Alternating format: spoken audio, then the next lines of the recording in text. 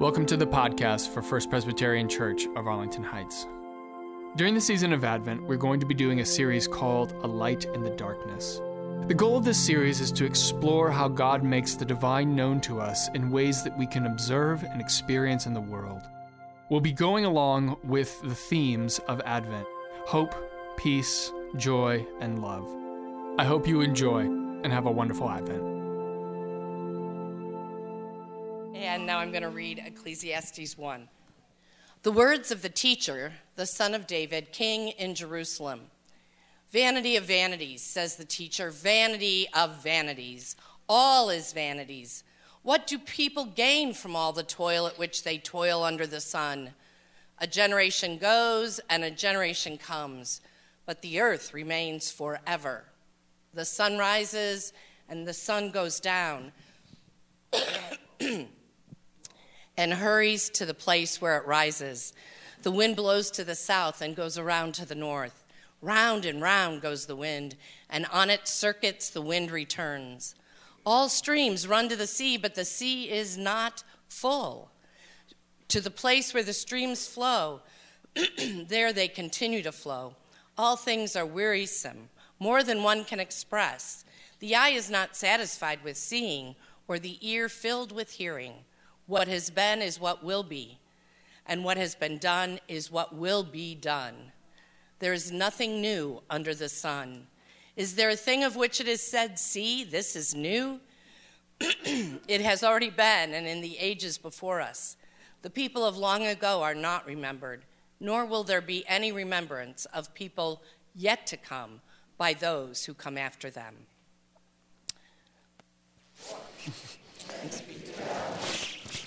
All right, well, how's everybody doing? You getting church out of the way so you don't have to come tomorrow night? You wouldn't do that, right? All right, so our scripture is Luke 1, 46 to 55. And Mary said, "My soul magnifies the Lord, and my spirit rejoices in God my Savior, for he has looked with favor on the lowliness of his servant. Surely from now on all generations will call me blessed. For the Mighty One has done great things for me, and holy is his name. His mercy is for those who fear him from generation to generation. He has shown strength with his arm. He has scattered the proud in the thoughts of their hearts. He has brought down the powerful from their thrones and lifted up the lowly. He has filled the hungry with good things and sent the rich away empty. He has helped his servant Israel in remembrance of his mercy, according to the promise he made to our ancestors, to Abraham and to his descendants forever." This is the word of the Lord. So if you've been here for the last couple of weeks, you know we've been doing a sermon series. What's it called? Churches, nobody knows anymore, right? Yeah. So, Genesis, Church and State. It's a light in the darkness. That's the one, right? They all blend together after a while, don't they? So this sermon series, it revolves around the various themes that are associated with our Advent candles. And today is the last Sunday of Advent. Tomorrow evening is, of course, what? Christmas Eve, right? And we're going to talk about how Jesus brings great light into our world. So last week we talked about the theme of, do you remember? I maybe shouldn't even ask this. Theme of joy. This week we're going to be talking about the theme of love. And to get into this, I'd actually like to talk a little bit about the scripture we just read from the Gospel of Luke. So this particular scripture, it is better known as the Magnificat. The Magnificat. And it's a hymn of praise that Mary sings to God for having the opportunity to give birth to the Messiah. But before we dive down into that text, I'd actually like to take a moment to give you some context around why she's saying this and the context in which she says it. So if you go back a little bit before in Luke's narrative, what happens is Mary goes and she visits her relative Elizabeth. And the reason why she goes, according to the story, is that she has an encounter with the angel Gabriel, and Gabriel says, "Hey, Elizabeth is pregnant," and she says, "Okay, I'm going to go see her." Now, it makes sense, right, that Mary would want to see Elizabeth because they both had these miraculous pregnancies. So Mary's much younger, Elizabeth's much older, but they would want to spend time together. But if you read between the lines, you can surmise that there's something a little more sinister at play going on here. And that is that according to Jewish law, Mary's pregnancy out of wedlock would require that her fiancé Joseph have her put to death. This is the scripture right here that actually states that. And even though technically they're not married yet, once you are engaged, according to that law, you fall under the same rubric. So what we have to realize is that even though tomorrow night, and Katie, are you in here? No, is Katie not in here? She's going to do a beautiful job with the Christmas pageant, and it's going to be a wonderful story. We do it every year. It's wonderful to watch. The truth is that there's something a bit more dire in this, which is that you have to realize that even if Joseph believed her, that her pregnancy was the result of a miracle as opposed to being unfaithful, she would have a really tough time convincing her family of that, particularly his family of that, and the larger community. Now, the community, what you have to realize is that when something like that happened, the larger community actually would be pushing Mary's family to have her executed for being unchaste. So, I want you to just put yourself in the context of that for a second. Like, put yourself there. Can you imagine what that would be like? Now, you have to remember also, Mary is not a woman in her 20s, because today, that's when women tend to get married, right? You're in your 20s, that's when you have children, all that stuff. No, she was a woman of marriageable age. What does that mean? How old is she? Younger, 12, 13 years old. Now, can you imagine what it was like? Do you remember what it was like when you were 12 or 13 years old? A long time ago, right? TC? Yeah, you're so old. So 12 or 13.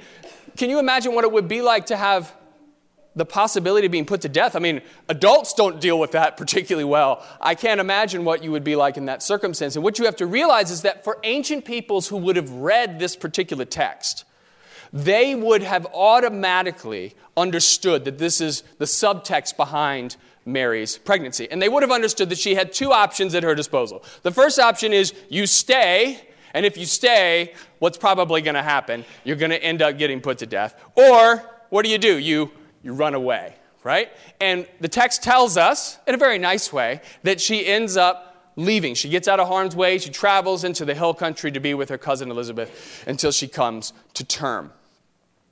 Now, I think this is very interesting because she ends up going to the one place where she is going to be welcomed and accepted with open arms. The one place where she's not going to be judged for her pregnancy. The one place where she's going to be shown unconditional love. Now, it's in this context that she speaks the words of the Magnificat, this hymn of praise to God. I want to just take a look at the first sentence of that because I think the first sentence is really striking.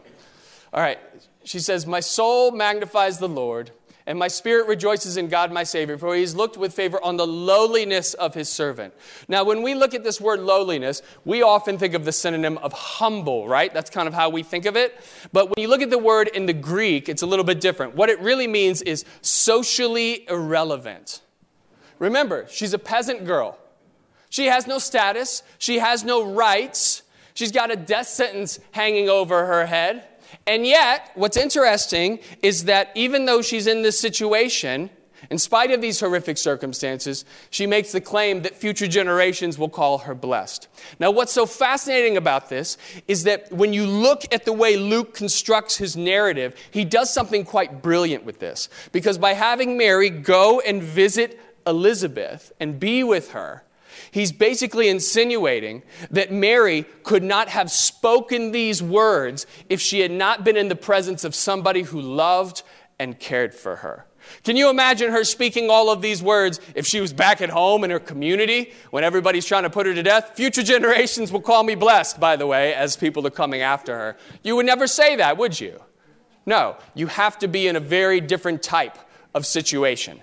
And so what this tells us, and I think this is the most beautiful part of this whole story, is that when you bring love into the equation, even the most horrific of circumstances can become positive. And I think this is something that all of us in here can relate to on some level or another. I'm not saying you can relate to being a 12 or 13-year-old girl who's pregnant and looking at execution. If you can, you should come talk to me. I'd like to know about that story. But what I do believe is that all of us in here can relate to this, right? Because when you're in a really dark place, when you feel that the world is collapsing in on you, the one truth I know is that if you have love, you have hope. Am I right about that? If you have love, you have hope. If you're in a dark place and you have love, then you truly do have hope. And that means something.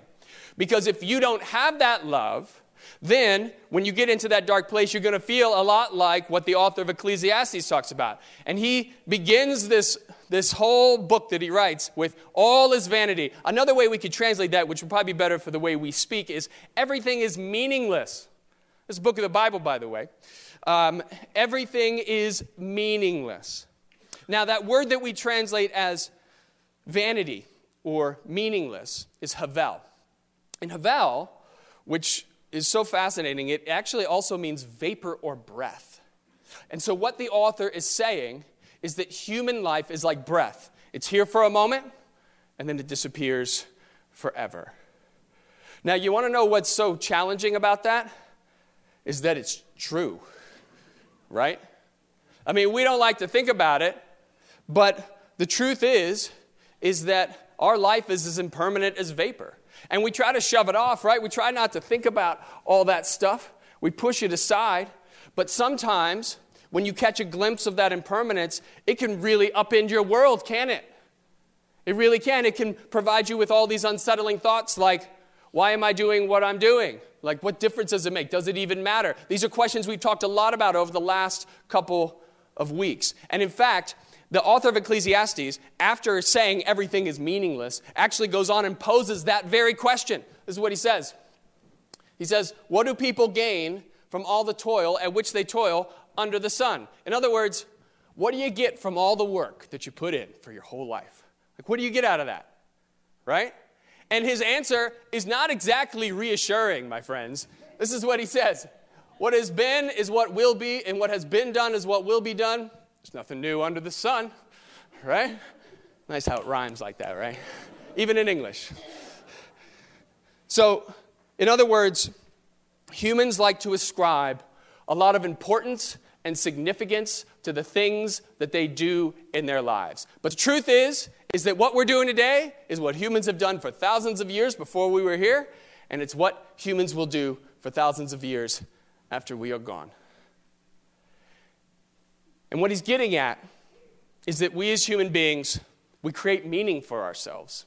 We are masters at creating narratives in our minds as to why our lives matter. And out of everybody in here, you know who the worst offender is in that? Me. Absolutely. My job as a pastor is to stand up here every week. One of the reasons why you come and you listen to me on Sunday is that I am trying to give you meaning in your life. I'm trying to help you discern the meaning. That has been the role and purpose of religion for millennia. The reason why religion persists even to this day, the reason why it's here even to this day, is because religion helps people understand purpose and meaning in their lives. If you feel meaningless in your life, and you come to church on Sunday morning, and I tell you that your purpose is to serve God and follow Jesus, and you didn't know that beforehand, then all of a sudden, you have this brand new meaning and purpose that you didn't have before, right? Absolutely. And it's a wonderful thing, I think, that we can provide that. Now, of course, I actually believe that our purpose and meaning is to serve God and follow Jesus. But imagine for a moment that you're an outsider. You know nothing about the church. You come in and you listen to me say all this stuff. And you might sit there and say, you're fooling yourself. You're fooling yourself because they've caught a glimpse of that meaninglessness. And they've come to the conclusion that life is just that. It's meaningless. This is why people end up becoming atheists. What's an atheist? It means you don't believe in God, right? That's why you become an atheist. You sit there, you look at the universe, and you say, you know what? There's no greater meaning, there's no greater purpose behind it. You looked at everything and you say, there's nothing there. And so if I got to make up my own purpose, like, why waste my time on religion?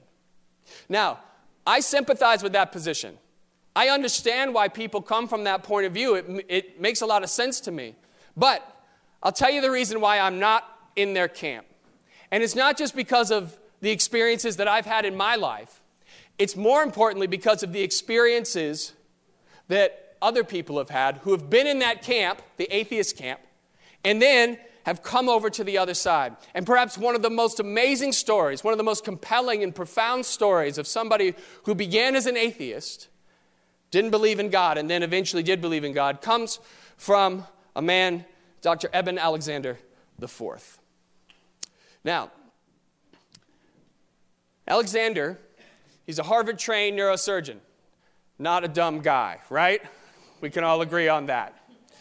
So this guy, he grows up, he goes to church like many people do, but he's kind of like, I don't know. I mean, it seems like maybe it's okay, whatever.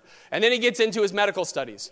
And the further he gets into it, the more he comes to believe that there is no God, there is no afterlife, there's nothing more than what we can see directly in front of us. But all of that was challenged in the fall of 2008 when Alexander contracted a very rare form of bacterial meningitis. So he collapsed at home and he's rushed to the hospital. And when he gets there, the symptoms are not exactly in his favor. He's in a coma and there is no activity in his brain. The doctors were very upfront with his wife, and they said, look, the likelihood of him surviving this bacterial meningitis is almost nil. Like, he's probably not going to make it through. And even if he does, he's going to be brain dead, and he's going to be permanently on life support. So things were not good for him.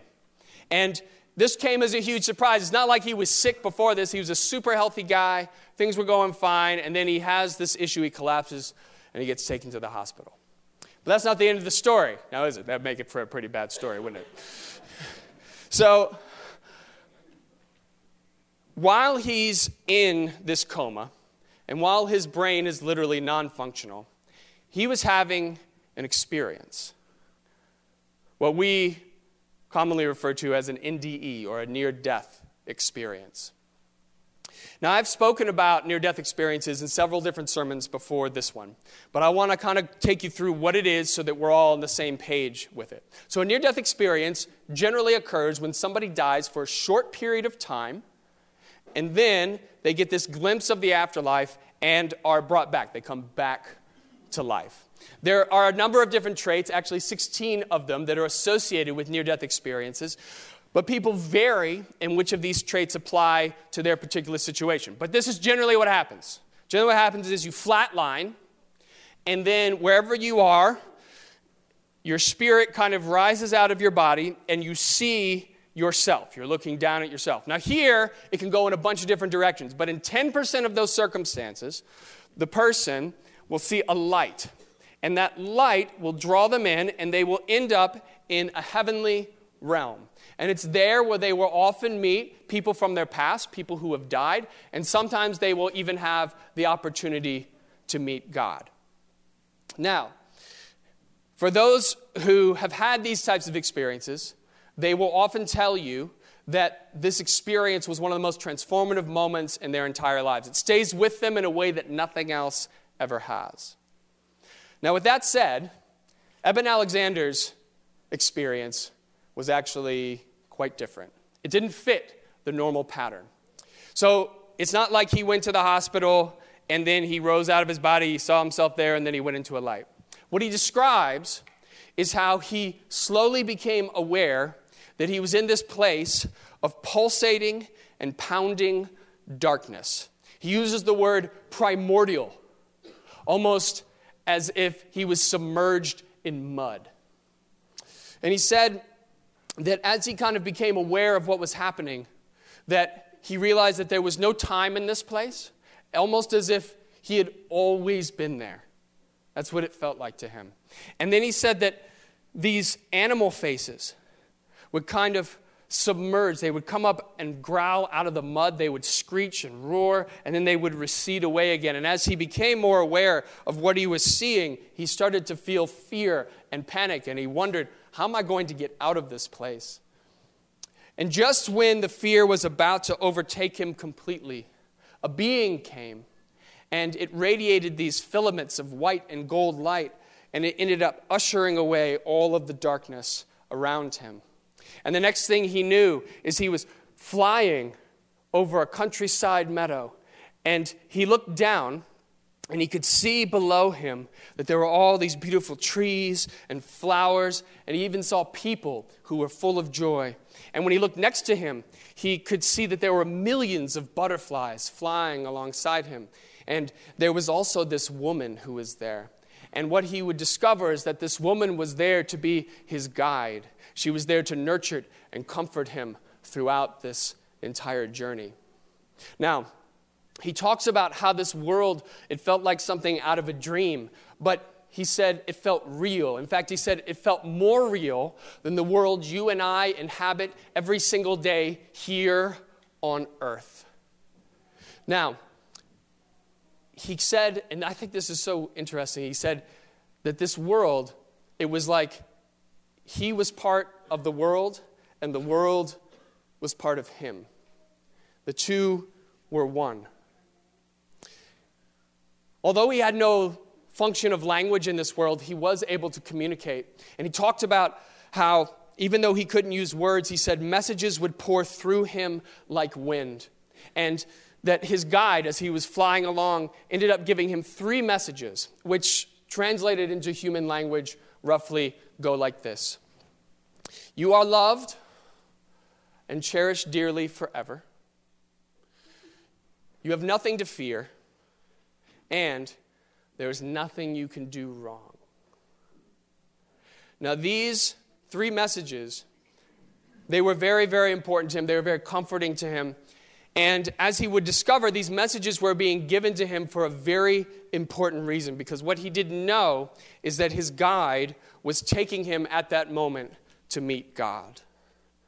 So at a certain point, as he's flying along, they start to go up higher and higher into the sky until eventually he's enveloped in total and complete darkness. It's completely pitch black around him. Now, you would think that would be scary, but he said that it didn't feel that way. He said it was like being in the womb. It was warm. It was comforting. It felt good. And then there is where he had an encounter with the Creator, the source, what we in the Christian religion refer to as God. Alexander would call God Om. Now, the sound of Om sounds like this.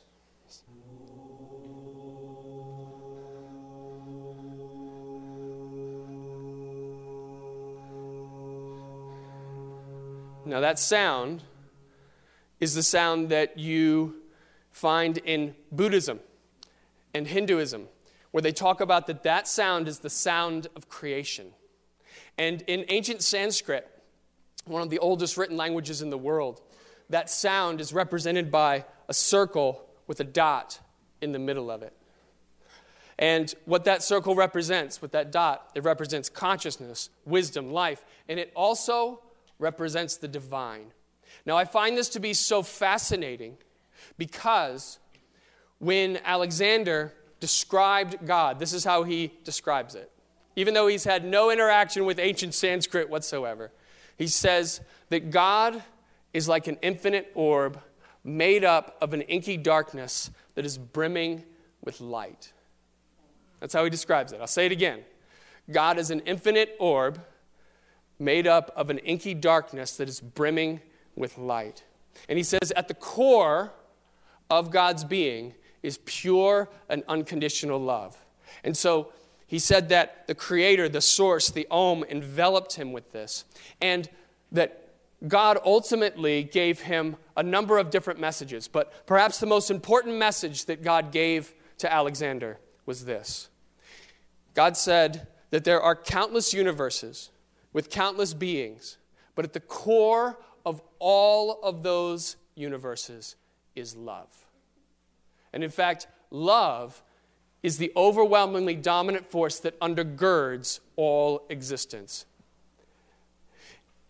And from there, he said that love is so incredibly great that evil only exists in the smallest trace amounts. And the only reason why it's there at all is because we have been given free will, the ability to make our own choices. And that ultimately, those choices are what create the evil in the world, which we're allowed to do, right? But the hope is that we will be able to use that choice to grow and to reach our potential as people. And God assured Alexander, and I love this, he said, in the end, as much as evil can be dominant where you are, love will be triumphant. And from there, Alexander left God and went back to the primordial mud. And over the next 7 days, while he was in this coma, Alexander would return to God again and again to receive these messages. And then, against all odds, Alexander awoke from his coma, and he was totally and completely fine. Now, over the next couple of weeks, he clearly had to come to terms with what it is that he had experienced. But what was clear to everybody around him is that he was a fundamentally changed man, that he did not look at the world the same way that he used to. And as he slowly became more comfortable with what had happened to him, he started telling the people around him who he trusted. He told his family a little bit about what had happened to him. He started telling some of his colleagues. Now, his family, most of them believed him, but interestingly enough, his colleagues who are physicians, he said that they treated him the same way he treated his patients when they would talk about having an experience like that, which is they just dismissed him. They said, whatever. And eventually, he wrote down all of his experiences in a book. It's called Proof of Heaven. Now, many of you, I'm sure, have read this book before, but if you haven't, I would highly, highly recommend that you read it. This book, in my opinion, is one of the most profound and compelling descriptions of God and the afterlife that I've ever read. In fact, when I come to somebody who's dying and they ask me, what should I read, Alex? I'll give them some Bible verses, but I will often give them this book because I think it is that compelling of a story. And if what he's talking about is true, and I hope it is, we are going to get to experience something amazing in the afterlife. I also would suggest you read it because I've left out a lot of details of this story. And some of the details I've left out affirm that his experience was more than just the misfiring of neurons in his brain, as some people have speculated. Now, as you might be able to imagine, Alexander is no longer an atheist. He very much believes in a God. Now, what's interesting, though, is that when he had his experience, he didn't really associate the encounter he had with God with any particular religion. But in recent years, as he's gone back and done a little bit more research on religions, he has come out and he said that he believes that Jesus' description of God in the New Testament is one of the closest approximations to what he experienced when he was having his NDE. Now, I think that that's very interesting, that those two have similarities. And he also says that he believes that human beings do have a true purpose and meaning. We don't just make it up for ourselves. He believes that our job, our purpose, is to spread the love of God that we have in our heart to others, because that love can heal the brokenness of our world. And I find that to be very interesting, because doesn't that sound very similar to what we talked about earlier when we were discussing Mary? Remember the thing that I said? That when you bring love into the equation, even the most horrific of circumstances can become positive.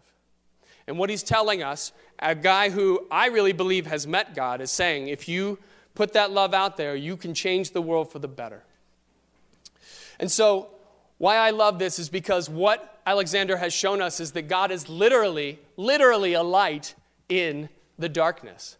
And that God's unconditional love is the fabric that undergirds our universe.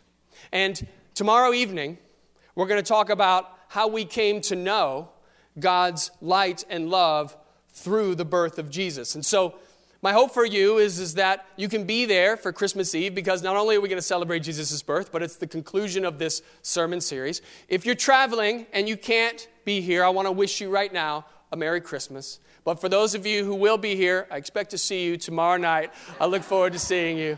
Amen. Thanks for listening.